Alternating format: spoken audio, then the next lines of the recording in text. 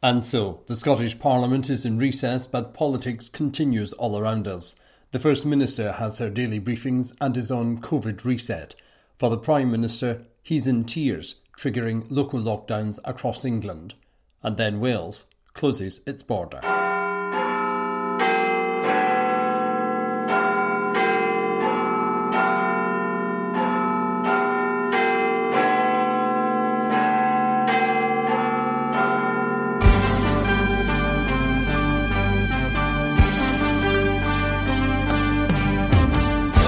The worst of times now to help give us the best of times at Christmas. Disgraced Margaret Ferrier is unbowed and votes by proxy in the Commons. And denying Westminster its internal market bill, the Scottish Parliament says no. From Caledonia Media, I'm Charles Fletcher with Scotland's favourite political show, The Week in Hollywood. It's the Prime Minister who is undermining the United Kingdom here and undermining the efforts of people like me who want to make the case for a United Kingdom at a time when growing scepticism is to be seen here in Wales about Wales's future within the United Kingdom. I want to make that case. I wish the Prime Minister had helped me to do so. Matin Va. Welcome to the first of two special editions of the programme during October recess. I'll have more from the Welsh First Minister shortly, but first, it's the worst of times to help us get the best of times. The First Minister, Nicola Sturgeon, is clamping down on us now to help ensure we can have a Christmas that's as normal as possible. She's not setting out a timetable on that just yet, but as this programme reported previously, the investment now is to help salvage the festive season for families and business. This week I asked Nicola Sturgeon in her daily briefing if she's planning tighter enforcement of the restrictions and regulations. Thank you, First Minister. Good afternoon. It's a local radio day today, and community radio stations from Dumfries to Portree carry your briefing live. Our listeners understand the need for the extended regulations or restrictions, but many are asking us when and if you plan to enforce them more vigorously to help ensure greater compliance. Thanks, Charles. There is always a very careful balance to be struck between encouragement and support and enforcement, and at times we will need to use enforcement, but we want to try and avoid that by encouraging people to do the right thing for the right reasons. The police, as they do regularly, will issue the statistics on things like fixed penalty notices that they've had to issue for house parties or people breaching the regulations more generally. So enforcement has a part to play, and we will continue to look whether there is a need to increase enforcement. Now, that could either be taking things that are currently encapsulated in guidance and making them the law so that they come with enforcement and penalties, or where things are already the law, increasing the penalties for breach. And we keep all of that under review on an ongoing basis. But by and large, we prefer, and I prefer, to encourage people, and where necessary, as we're doing with the payment for self-isolation, to support people to be able to comply with these things, because it goes back to what I said earlier on. We are all in this thing together, and doing the right thing for our own sake and for the sake of each other, I think, is what we should seek to encourage people to do. Thank you. Thanks, Charles. Nicola Sturgeon is putting us on this reset to primarily save lives, of course, but also Christmas. And the First Minister is pleading with Scots to forego their traditional autumn break in Blackpool because of the pandemic. It's a call that's infuriated the operators of hotels and guest houses in Lancashire. It comes as reports emerge of Old Firm fans planning to travel south of the border for this weekend's game, being played without fans, but on television. The First Minister is calling on fans not to go to England to watch the game in a pub. If you were thinking about going to Blackpool and you haven't booked yet, then please do not go this year. Even more specifically, because we know this is an issue, and I want to be very clear about this, do not travel to Blackpool this weekend to watch the Old Firm match in a pub. If you do that, you will be putting yourselves and you will be putting other people at risk. Please do not do that this weekend. And if you, otherwise not related to the football, have already booked a trip and you can't cancel it without cost and you're determined to go, then please think very carefully indeed about how you travel and what you do when you get there. For example, quite a lot of people who've contracted COVID and who have also been to Blackpool have travelled by coach. We understand that that is very common, particularly at this time of year. Now, again, that does not mean that they absolutely necessarily got the virus on the coach, because we can't be certain about that. But if you have to travel to Blackpool by coach, or if you travel by any form of public transport, then try to maintain physical distancing and make sure you wear your face covering throughout the journey. And once you arrive, and I know this is really difficult, don't spend much time indoors, and don't, if you can avoid it, spend time in pubs and bars and other hospitality venues, because doing that significantly increases your chances of getting the virus. That stay-at-home message is also coming from the First Minister of Wales. Mark Drakeford is telling people who live in high-level COVID areas not to travel to his country.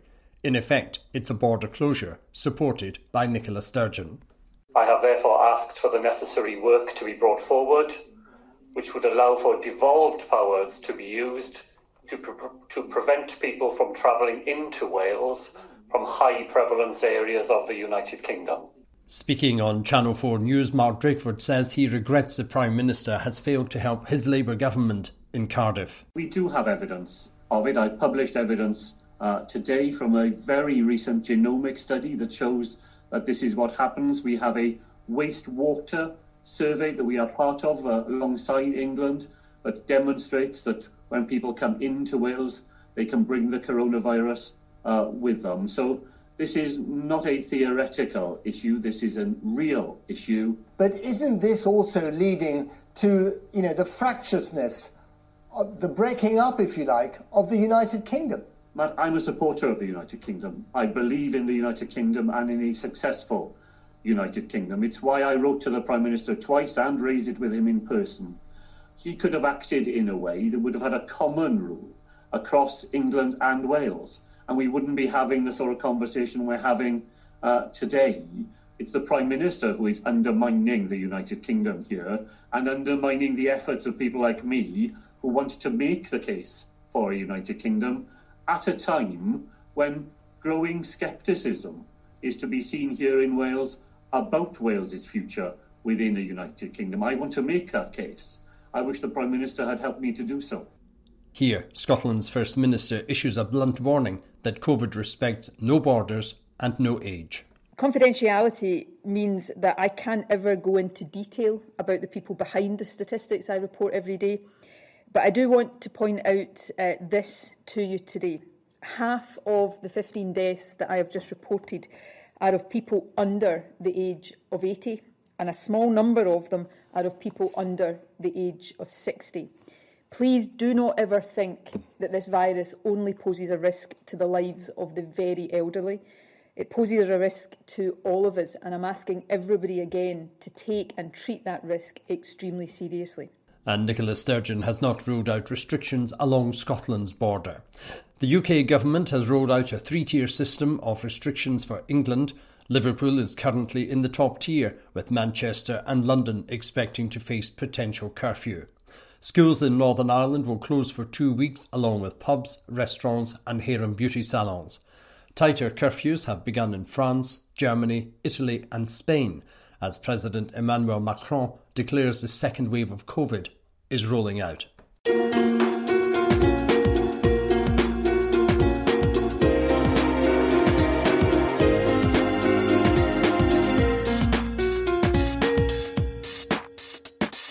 Opinion polls are reference points. They're not the real thing. However, as a reference point, the latest poll for STV shows support for Scotland's independence is at its highest ever. Ipsos Mori shows in its latest survey that 58% of Scots would vote yes in IndyRef 2. It's the highest ever return for independence. 39% no and 6% say they don't know. The SNP leader at Westminster is warning the UK Prime Minister he'll never be forgiven if the furlough scheme is not extended. The Chancellor, Rishi Sunak, still has time to declare an extension, as other European countries have done for their communities. Ian Blackford, SNP, Ross Sky Lochaber, says we face a tsunami of job losses unless the Treasury maintains the programme. There is an alternative, of course. If Boris Johnson doesn't want to do that, Mr Blackford says give Scotland's Finance Secretary Kate Forbes the power to borrow to save Scots from the deluge of unemployment. To the House of Commons and Ian Blackford. Thank you very much, Mr Speaker. Yesterday, the founder of Brewdog, warned, the end of the job retention scheme will lead to a tsunami of unemployment. Brewdog is just one of thousands of businesses across Scotland and the United Kingdom demanding that the Tory government U-turn on its reckless plans to scrap the furlough scheme. There are just 2 weeks left to save people's jobs and livelihoods. So, Prime Minister, in the next fortnight, you have two choices. Extend the full furlough scheme or inflict a tsunami of unemployment on our people this winter. What is the Prime Minister going to choose? Minister. Well, I thank the right honourable gentleman. As he knows, the Chancellor's already unveiled the job support system scheme, which will go through till next year. And for those on low incomes, they will also have the additional benefit of universal credit, which again is going through in its uplifted form, 1,000 extra per year through to next April, at least. Ian Blackford. My goodness, Mr. Speaker, that answer really does just show that the Prime Minister doesn't get it. Universal credit, is that really what the Prime Minister is saying to those that could be saved? People don't want to hear of these boasting and the excuses that we get. They want action, and these half measures don't cover it. Thousands have already lost their jobs. The ONS has confirmed the highest rate of redundancies since 2009. We're heading towards a Tory winter of mass unemployment created by the Prime Minister and the Chancellor. We know what the Prime Minister's Tory colleagues are saying. The Prime Minister's next job could be on the back benches. He just doesn't know it yet. If the Prime Minister won't U-turn on his plans to scrap furlough, does he realise he will never, not ever be forgiven for the damage he's just about to cause to people up and down Scotland? Prime Minister. Mr. Speaker, as I say, and I've said many times to the right honourable gentleman, this government is continuing to support people across the whole of the UK, many billions of pounds in Barnett consequentials, at least £5 billion in Barnett consequentials for Scotland alone. But one thing I will congratulate him on is the Scottish Nationalist Party's support for the tiered approach, which I think is still their policy, Mr. Speaker. Unlike the party opposite, at least they're showing some vestige of consistency in their normal gelatinous behaviour. You're listening to The Week in Holyrood. I'm Charles Fletcher. Now, how's it going getting your flu jab? GPs stopped doing it 2 years ago, and it's now down to your health board to organise. It's emerged Greater Glasgow and Clyde Health Board is targeting young people ahead of senior citizens. The First Minister has already emphasised flu jabs are what she calls an absolute priority this winter. Scottish Care says the approach to getting the jab is piecemeal. A Glasgow GP describes the national rollout as a shambles. The first phase of vaccination is now, the second comes in December. If you're concerned about your jab, and if you can, please go online to NHS Inform for details of how to get your protection. Lawmakers should not be lawbreakers. That's the view of Scottish Labour leader Richard Leonard, who's demanding former SNP MP Margaret Ferrier step down from her Rutherglen and Hamilton West constituency. Ms Ferrier felt unwell on a Saturday, had a COVID test, carried out a range of public events, then travelled from Glasgow to the House of Commons. She learned on a Monday she was COVID positive. The next day she took a train back to Glasgow. Every step she made is against the regulations. She now claims COVID muddled her mind, and to be fair, I suggested that on this programme 2 weeks ago. Nicola Sturgeon says Margaret Ferrier must resign. She refuses to do so. She now sits as an independent and voted by proxy in the Commons this week with the help of a former Plaid Cymru MP currently suspended from his party. Labour leader Richard Leonard has raised a petition to help spark a by-election and force a vote in Rutherglen and Hamilton West. Any member of Parliament is elected to make laws. If you so flagrantly flout such a fundamental law that's affecting so many people and is requiring so many of the people you represent in Parliament to make such huge sacrifices, then I think you need to look at yourself. And in the case of the actions taken by Margaret Ferrier, I think that they cross over a line beyond which, in my view, her position becomes completely untenable. 2 Scottish museums have won funding awards in a UK competition. Prizes of £200,000 have gone each to Aberdeen Art Gallery and the Gairloch Museum in Wester Ross. The UK government is planning an internal market bill to replace the life we've known for 40 years with the European Union. That's a body we've left. We're in discussion about our new relationship, and we need to get a move on because the transition ends on Hogmanay. The Scottish Conservatives say the internal market bill is good for Scotland. Every other party says it's an attack on devolution and the Scottish Parliament. This week, it emerges Westminster will be able to overturn the Scottish Government's policy on free tuition for our students if the bill is passed at Westminster. The leader of the Scottish Conservatives, Douglas Ross, MP for Moray, voted in its favour. In this special edition of The Week in Holyrood, time for some of the debate at Holyrood. We begin with Scotland's Constitutional Secretary, Michael Russell. Presiding Officer, today we are faced with no ordinary decision about whether to give or withhold approval to a Westminster bill. For this debate is actually about a decision regarding the value of this Parliament and the people we serve, and whether we are prepared to stand up for them or allow a UK government to, and I quote, fundamentally overwrite and undermine a material part of the system of devolution that has operated in the UK for more than 2 decades. That devolution settlement came into being because of a decisive vote by the people of Scotland in 1997. Labour, and I'm happy to acknowledge Scotland's debt to the party and to Donald Dewar, legislated for that devolution referendum, and my party campaigned with them, the Liberal Democrats and the Green Party, in favour of establishing this institution. We did not agree on the process that led to that vote, but when the choice came, the SNP backed what the people of Scotland wanted, and now when that choice is again in front of us, we do so again. I was part of that campaign, working with many, including Alec Rowley, to persuade our fellow citizens to mark their ballot papers with a double yes. And I'm in the same company again, though I do not relish the circumstances. I'm sure that Labour, the Liberal Democrats and the Greens will repeat today their commitment to what the people wanted then, as will we. Our vote will follow our voice. But alas, the Tories, no doubt, will again be true to their stance then, a stance taken directly against the will of the Scottish people. They were against empowering their fellow citizens then, and they're still against doing that 23 years later. Leopards don't change their spots. And having been rejected then, they've gone on being rejected, most recently in last December's Westminster election. Yet despite that, they are still seeking to take a wrecking ball to Scotland's Parliament and Scotland's democracy.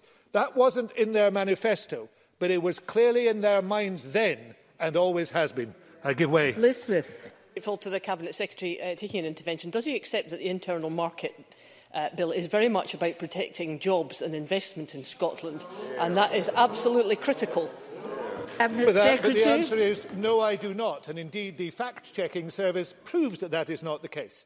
But as I said, wrecking Scotland's Parliament was not put to the Scottish people by the Conservatives, but it is what they intended to do, and it is what they are trying to do. Presiding Officer, the memorandum before us today makes clear that if the bill becomes law, then the legislative powers of the Scottish Parliament and the executive competence of Scottish ministers as they've been understood since 1998 would in many cases cease to exist. But as well as an assault on devolution, this bill is a recipe for regulatory incoherence and a race to the bottom. It is also a breach of international law. Presiding Officer, the fundamental principle of the Ministerial Code is that ministers must not knowingly break the law. That in itself is an incontrovertible reason why Scottish ministers cannot recommend legislative consent for the bill, but I would also argue that no member of a Scottish Parliament elected to serve the people of Scotland could ever recommend consent to such a bill. Members will be familiar with the main provisions, but let me go through them.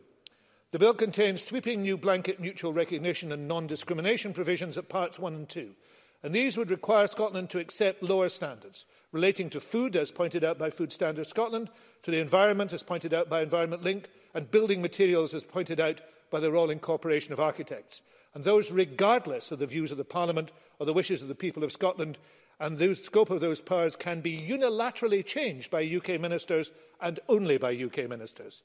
There are new measures for mutual recognition of professional qualifications that cause grave concern to bodies such as the General Teaching Council. There's a new oversight body tasked with second-guessing the policy choices of this Parliament, including in things like in the public services like the health service or public water supplies. Measures at Part 5 of the bill break international law and to betray a cynical disregard for Northern Ireland, which has already alienated many, including the EU. There are sweeping new spending powers in Part 6 that threaten the devolved Scottish budget and transfer decision-making over areas of devolved spending from the Scottish to the UK Government. State aid will be reserved, which could affect, for example, agricultural subsidy, and the whole Act would be placed permanently beyond the powers of this Parliament to mitigate or ameliorate. For those reasons, the bill is wholly unacceptable and should be rejected. The deceit practised by the UK Government with regard to this bill is now a matter of public record, thanks to yesterday's leak of documents that show the truth about how it was deliberately withheld from the devolved governments. But there have been other deceits too. Firstly, the ridiculous assertion that the bill represents a power surge. The opposite is true, as the explanatory notes make clear. In fact, there will be a new blanket constraint on the exercise of the Parliament's powers, and the scope of the constraints can be adjusted at any time at the discretion of UK ministers, regardless of other views. Secondly, there are the repeated assurances that the bill will not lead to a race to the bottom in standards. But the UK currently enjoys high standards by virtue of EU laws still applying during the transition period. Under the bill, should Scotland wish to maintain those standards, we'll be forced still to recognise lower standards set elsewhere in the UK. And the UK government has blocked... No, I will not. UK government has blocked every... Because I'm just coming to one of your key assertions. The UK government has blocked every proposed move to provide legal guarantees that high environmental, animal welfare and food safety standards would prevail. Thirdly, let me rebut the claim that this bill is necessary merely in order to replace at UK level the system of UK market rules. In fact, the bill introduces a system of unqualified powers for UK ministers to effectively impose rules on the whole of the UK, even in devolved areas, which is the very opposite of the principle of codecision and agreement between sovereign member states that lies at the heart of the EU rules. EU single market rules also recognise policy objectives alongside market considerations, and the principles of subsidiarity and proportionality are crucial aspects of them. And finally, let me talk about jobs. Mr Lockhart's amendment talks about the 550,000 jobs being protected by this bill. Nonsense. In fact, nonsense on stilts, as exposed in the Ferret fact-checking website last night. Presiding officer, they don't like the truth. Presiding officer, at the end of December, the UK and Scotland will leave the Brexit transition period. The transition is ending because of the astonishing and reckless decision of Boris Johnson to refuse an extension that was on offer despite the fact of a global pandemic and a deep economic recession. Yet, even at this late stage, the possibility of leaving in the worst possible way with no deal remains. And even if there is a deal, it will be a low deal, vastly inferior to what we experience now and hugely disadvantageous to business and disruptive to everyday life. So, Presiding Officer, the real jobs threat comes not from the devolved administrations, but from the Brexiteer ultras who have captured the Conservative Party, and those in this chamber who have meekly accepted their writ, no doubt because it saves their own jobs. The way to avoid all this damage is not only clear, but to hand. We can do so by returning to the voluntary common frameworks process devised by the devolved governments in the UK, which, despite our differences over EU exit, has been able to make progress over the last few years. Frameworks are based on principles of equal negotiation and agreement. If there are any missing areas, as claimed by Michael Gove very late in the day, we commit ourselves to closing those gaps. We're also willing to act as if all the frameworks were already in force whilst they are being finalised. And I think the same commitment is being made in Wales. So if the UK does that, we could move on from this present impasse and the deepening crisis. Presiding Officer, this bill is not only unacceptable to the devolved governments, it is also unacceptable to a wide range of organisations and individuals across Scottish society who are deeply worried. Now, of course, there are differing views of Scotland's ultimate constitutional destination across this chamber. But regardless of those views, we can come together today. We can say on behalf of the people of Scotland that we do not consent to this bill. We can stand up against this Tory power grab and urge the UK government to change course. And therefore, Presiding Officer, I move that the Parliament agrees not to consent to the United Kingdom Internal Market Bill, as it reduces and constrains the competence of this Scottish Parliament and breaches international law. Thank you very much. And I now call on Bruce Crawford to open on behalf of the committee. Convener, please. It's with some regret that I speak on behalf of only 8 members of the committee this afternoon. As members know, I've always sought as a convener to try where possible to reach a consensus on committee reports, and in the main, we've managed to do so. However, there's a clear division of views between the majority of the committee and our Conservative Party colleagues on the UK Internal Market Bill. This is disappointing, given that the other 8 members on the committee have agreed that the bill undermines the whole basis of devolution. Our view is that the devolution cannot work if the Westminster Government simply imposes its view on how the UK constitutional arrangements should evolve following Brexit. The committee is dismayed that the UK Government has instead adopted a hierarchical approach through which its default position is to impose new limitations on devolution which go way beyond the previous limitations of EU membership. The committee's view is that devolution cannot work on the basis of a Westminster Government imposing its view on how the UK constitutional arrangements should evolve following Brexit. The committee therefore recommends that the Parliament does not agree consent to the UK Internal Market Bill. Presiding Officer. Thank you very much, Mr Crawford. I now call on Dean Lockhart to speak to move Amendment 22955.1 on behalf of the Conservatives. Mr Lockhart. Thank you very much, Deputy Presiding Officer. I move the amendment in my name. There's been a lot of noise surrounding the UK internal market proposals, but surely the priority, when further restrictions have just been announced on economic activity, must be to protect the 550,000 jobs and livelihoods and the 60% of trade that depend on barrier-free access to the UK internal market. That's certainly the view of key stakeholders, such as the CBI and the NFUS, who have given evidence the internal market is extremely important, more important than the EU market and the rest of the world put together. And, Presiding Officer, that's also our priority. On the other side of this debate, I do recognise there are legitimate questions over how these proposals might work in practice, but too much focus has been on constitutional scaremongering and on hypothetical concerns. Take, for example, paragraph 13 of the LCM, which claims that the bill will result in declining standards, what the Cabinet Secretary referred to as the race to the bottom, a claim utterly devoid of any factual evidence, because the inconvenient truth for the SNP is that the UK Government has introduced higher domestic standards than the EU across a vast range of areas. Just weeks ago, the first major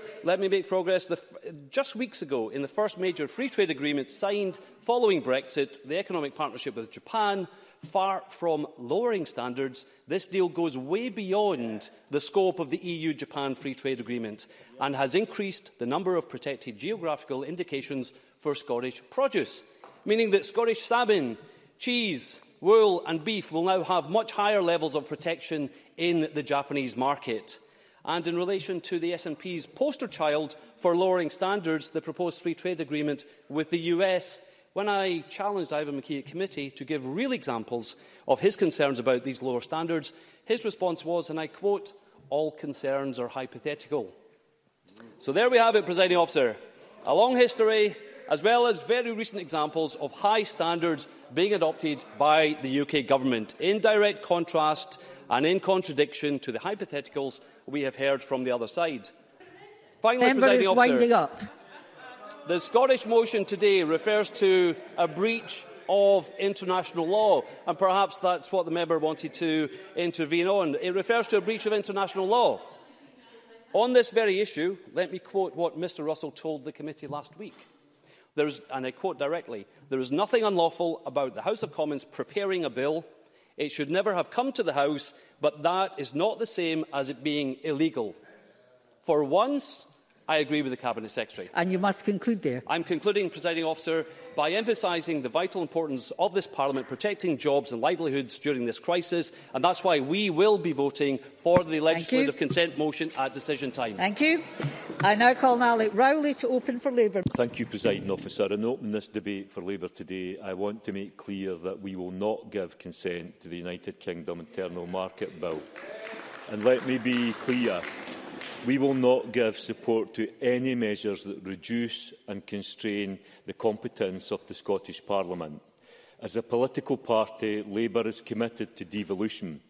And for the avoidance of doubt, this bill is a full-on attack on the existing devolution settlement. Devolution has worked for Scotland, and with such economic uncertainty as we face right now, it is further devolution that is required to build back a better Scotland. However, instead of taking the best course of action to protect the UK internal market through the collaboration and cooperation of all nations, we have a take-it-or-leave-it approach from Boris Johnson and his Tory chums. And make no mistake, those Tory chums, including the Scottish Tories sitting in this chamber today, will put Johnson and his interests before the interests of the people of Scotland. So to all those worried about the future of Scotland, I say the greatest threat to the future of Scotland, its economy and its relationship with the rest of the United Kingdom is Boris Johnson and all those Scottish Tories that have lined up behind him blind loyalty. And that is why I say the Tory party want to detract from the real issues in this bill by claiming the argument is about independence. It is nothing to do with independence, but everything to do with the UK government removing powers from the Scottish Parliament and ultimately from the Scottish people. We need to think again. That would be anyone but Johnson and Johnson's Tories. I say, think again. Thank you very much, Mr Rowley. And I call on Patrick Harvey to open the Green Party. Thank you, Presiding Officer. This has been an extraordinary process leading to an extraordinary bill which poses an extraordinary threat to us all. The process cut right through the discussion of common frameworks and began with a consultation, a short consultation which could not have been more perfectly timed to coincide with the parliamentary recesses in Scotland, Wales and Northern Ireland. It involved a refusal of the Secretary of State responsible for the bill to come and give evidence. It included no draft bill for consultation, and it includes a clear threat to legislate without consent of this Parliament. To legislate, to pass this bill in defiance of a refusal to consent to it by this Parliament, it will make the case for a second independence referendum unanswerable, because this bill does one thing very clearly. It exposes the reality of the choice Scotland faces, and in the context of the current UK government, that choice is between direct rule and independence. Thank you very much, Mr Harvey. You're listening to The Week in Holyrood. I'm Charles Fletcher. And I now call Willie Rennie to open for the Liberal Democrats. Thank you, Deputy Presiding Officer. This legislation emerged from a hurried white paper in the summer and has been blasted through Westminster at high speed. The bill exists to smooth a trade deal with the United States of America. It gives UK ministers the power to sweep away objections from devolved administrations on matters like food safety and environmental safety. I have been astonished to hear UK ministers say that the Northern Ireland Protocol was done in haste, so cannot be relied upon. Those very same ministers are rushing through this legislation at breakneck timetable and a strong-arm guillotine, and they don't even blush. I was very interested in the expert witnesses at the committee. Professor Dugan wrote in his submission that many trade systems that rely on mutual recognition also incorporate multiple safeguards into its application.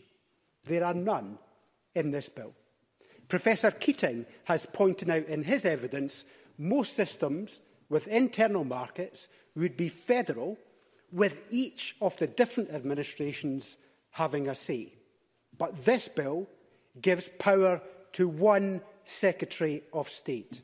I would prefer joint ministerial committees to be up and running with a dispute resolution process to keep the internal market moving. With the frameworks agreed by all 4 administrations, then the detailed implementation can be left to the individual administrations, safe in the knowledge that the fundamentals of the internal market are protected. My colleague on the committee, Beatrice Wishart, asked about fire safety standards. She pointed out that Peter Drummond, from the Royal Incorporation of Architects, said that Scotland's most robust fire safety regulations could fall foul of the bill. If we wanted to change or toughen its existing standards, the bill would appear to come into force against it. Now, in response, the UK Government said, we will continue to be able to set our own regulations. But as the expert witness, Professor Dugan, pointed out, technically speaking, the UK Government is correct, but only if we totally ignore the bill that we are talking about. So you would have thought that it would be a pretty high-ranking office holder of the Boris Johnson fan club to think that this is an honest piece of legislation. However, it does seem that we might have a number of those individuals in the chamber today. And that's before we get to the brazen admission that this bill will break international law. So much for the party of law and order. But yet the Scottish Conservatives still stand by this bill. This bill is unnecessary. It is rushed. It is ill-conceived. It will undermine the United Kingdom partnership, will put power in the hands of just one minister, and will break international law. This Parliament should reject this legislative consent motion, and the UK Government should withdraw the bill without delay. Thank you very much. I call Keith Brown to be followed by Murdo Fraser. Thank you, President Officer. I will not vote for this Parliament to consent to the UK Government's internal market bill, and I have a number of reasons for that position. The bill, first of all, by the UK Government's own admission, breaks international law. It may do so in a specific and limited way, but it is state-sponsored law-breaking, and as such it further chips away at trust and respect and represents a full-scale assault on devolution and the powers of this Parliament. Is it any wonder that the latest Scottish Social Attitude Survey released last week shows that just 15% of those asked trust the UK Government to work in Scotland's interests? And that, President Officer, was before it was revealed that the UK Government is specifically, deliberately and disgracefully keeping secret from the Scottish Government and this Parliament consideration of a number of crucial measures that will directly affect devolved competencies.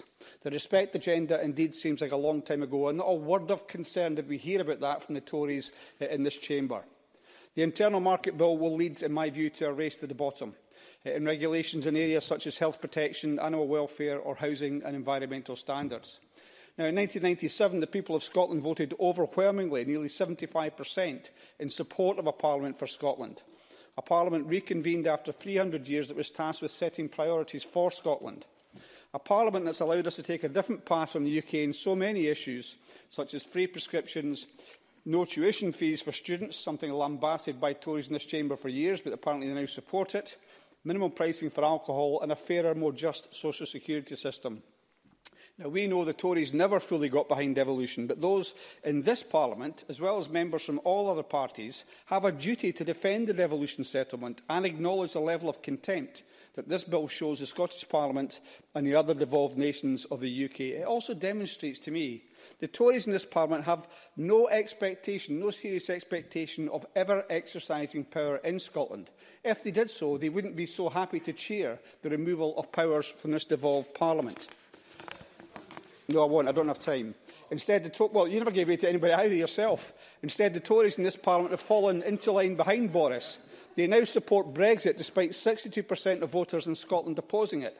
Just like it was revealed last week that they danced to London's tune when they were told by a Westminster MP to support scrapping the hate crime bill, putting political point scoring above engaging constructively to better the lives of the people of Scotland. As with other Brexit-related legislation, the UK Parliament has contemptuously passed laws that affect devolved matters, despite the consent of one or more of the devolved administrations being withheld. Now, I acknowledge, Presiding Officer, there is little hope of a different outcome on this issue, but what there is an opportunity for the Tories in this Parliament to stand up, find a spine and say enough is enough. The UK's 5 living former Prime Ministers, John Major, Tony Blair, Gordon Brown, David Cameron and Theresa May, have all spoken out against this bill. Will the Scottish Tories speak out against this bill? I think we know the answer to that. After years ignoring Scotland's interests and its clear democratic wishes, it should come as no surprise to the Tories that the number of Scots backing independence is now at record levels. Indeed, when the removal of powers from this Parliament was first proposed, the SNP, my party, put on 7,000 members virtually overnight. Such was the outrage at the proposal back over 2 years ago. And now the number of Scots backing independence is at record levels. And if the UK Government imposes this bill on Scotland, it will become ever more evident that the only way to protect Scotland's interests and our place in Europe is to become an independent country. This is, Presiding Officer, a huge moment in the constitutional development of this Parliament. And if this Parliament, by a large majority, refuses consent, and Boris Johnson and his acolytes in this Parliament ride roughshod over this Parliament, then the STUC, as they have said, and as Patrick Harvey has referred to, have said that the referendum on independence becomes unanswerable, and we will have that referendum. Thank you. I now call Murdo Fraser to be followed by Annabel Ewing. Mr Fraser, please. Thank you, Deputy Presiding Officer. With all the hysterical language we've just been hearing about what this bill is about, I think we need to focus on what really matters here, and that is the importance of the UK internal market to Scottish business. And we know, according to the Fraser of Allender Institute, who I think might know a little bit more about this than the Ferret, over 500,000 jobs in Scotland are supported by demand for our goods and services from the rest of the UK. 60% of Scotland's trade is with the rest of the UK, worth over £50 billion a year to the Scottish economy. And we know that trade to the rest of the UK is worth 3 times as much as trade to the EU single market. And against that backdrop, it's no wonder there have been calls from those involved in business and trade for legislation to ensure that the UK internal market works seamlessly in a post-Brexit environment. The CBI have said preserving the integrity of the single market, the economic glue binding our 4 nations, is essential to guard against any additional costs or barriers to doing business between different parts of the UK.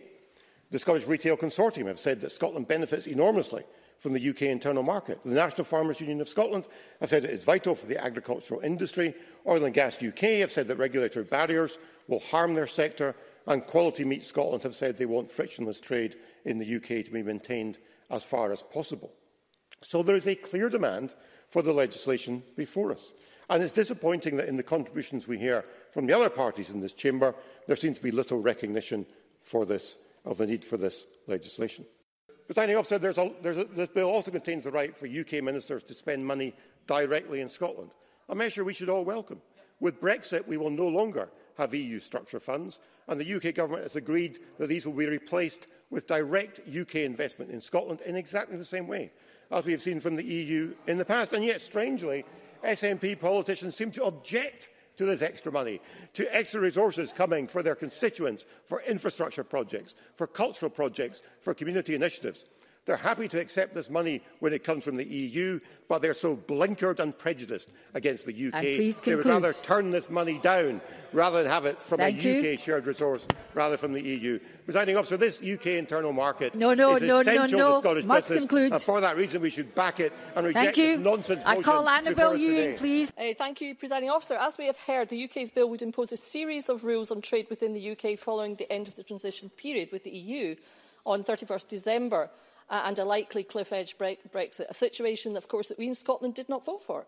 But, as of course, on Brexit, just as on everything else, our views are ignored and our votes simply disregarded by the UK, and I don't know why the Tory front benches are smirking.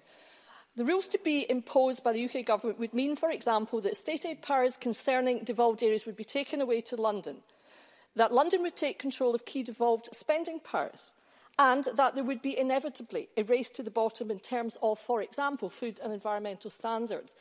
Indeed, it is quite clear that public policy protections in the bill have been drawn very narrowly and are very limited in scope, and they would not be sufficient to keep out of Scotland cheap imported chlorinated chicken and hormone-injected beef. As Professor Catherine Barnard said, in evidence to the Culture, Tourism, Europe and External Affairs Committee on 24 September, and I quote, "The mutual recognition principle will drive a coach and horses through any attempts by the Scottish Government to reflect local preferences for not having chlorinated chicken." And Professor Michael Dugan of the University of Liverpool said at the same meeting, and I quote, "It means that the market forces that are unleashed by the principle of mutual recognition will not be operating in a neutral manner among England, Scotland, Wales and Northern Ireland.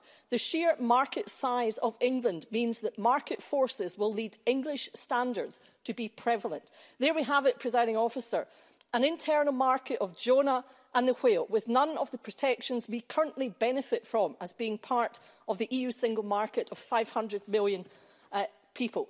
Presiding Officer, the UK Tory government asks us to trust them not to change the status quo and to trust them to consult with us, even though there is no requirement in the bill to do so. This is the same UK Tory government which has such regard for our Scottish Government and Scottish Parliament that it scrapped the UK budget statement by Twitter. The same UK Tory government that hid important information about possible food shortages and its state-aid power grab from the Scottish Government. The same UK Tory government that proposes to break international law and renege on commitments given under treaty to our international partners. Presiding Officer, this bill represents an unprecedented attack on devolution. The people of Scotland joined together to ensure that we saw our Scottish Parliament reconvened in 1999, and no UK Tory government is going to rewrite our history. In conclusion, Presiding Officer, I would say to the Tories that we see you. The people of Scotland see you, for there is no respect agenda in this union. There is no trust in this union, and we are certainly not feeling much love anymore, Presiding Officer. Rather, there is an increasingly hostile environment for Scotland in the union. As the STUC has said about the bill, and I would quote, "Should the UK Government proceed with the bill against the wishes of the Scottish Parliament, it makes the case for a second independence referendum unanswerable." I entirely agree with that statement, Presiding Officer, and would conclude by saying that it is only with independence that we can take our own decisions and determine our own future. Surely that is the better path for Scotland. Thank you, Presiding Officer. You're listening to The Week in Holyrood. I'm Charles Fletcher. Thank you very much. And now Colin Morris Golden to close to the Conservatives. Mr Golden, please. Thank you, Deputy Presiding Officer. It is important not to lose sight of the most important aspect of this debate, how to protect Scottish jobs, businesses and the economy, a point made expertly by my colleague Murdo Fraser. The SNP must accept that ignorant anti-UK sentiment will not help Scottish jobs and businesses.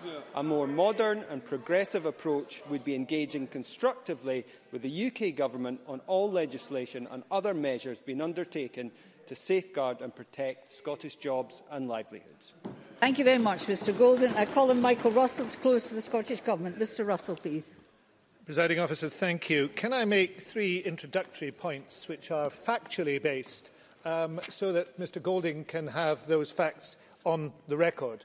1, there is no threat from any of the devolved administrations or governments or parliaments to the continuation of seamless, unfettered trade within the UK.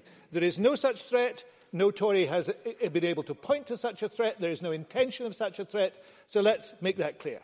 Secondly, you do not have to be in the same constitutional structure to trade with your largest customer. If you did, the UK would not be leaving the EU. That is simply reality. And thirdly, this bill is illegal. It contains breaches of international law. It would therefore be against the ministerial code for any minister in this chamber to support this bill. Now, I have to say that no, thank you. No, thank you. I have the sound of your voice in my ears enough this afternoon. I couldn't take any more of it. I'm sorry. Even I have a limit to that sort of suffering. I have to say to you that I have a lot of time for some Conservative members. Not many, I have to say. And I'm going to again embarrass Liz Smith because I have a lot of time for Liz Smith. She was my shadow when I was Education Secretary. She regularly called for my resignation, but I got over it, I have to say. And therefore, I want to reflect on something that she said about the change over the last few years. Now, she said it, unfortunately, I thought, in a somewhat dismissive way, as if I had changed my mind and vacillated on these matters. But actually, I just want to go back to 4 years ago, and it's useful that Ruth Davidson is sitting behind her, because she herself, on the day after the 23rd of June, a period after, was very clear that what Scotland should be seeking is the closest possible relationship with the EU, and indeed continued membership of the single market and the customs union. Those were the things that united most of these chambers after the 23rd of June.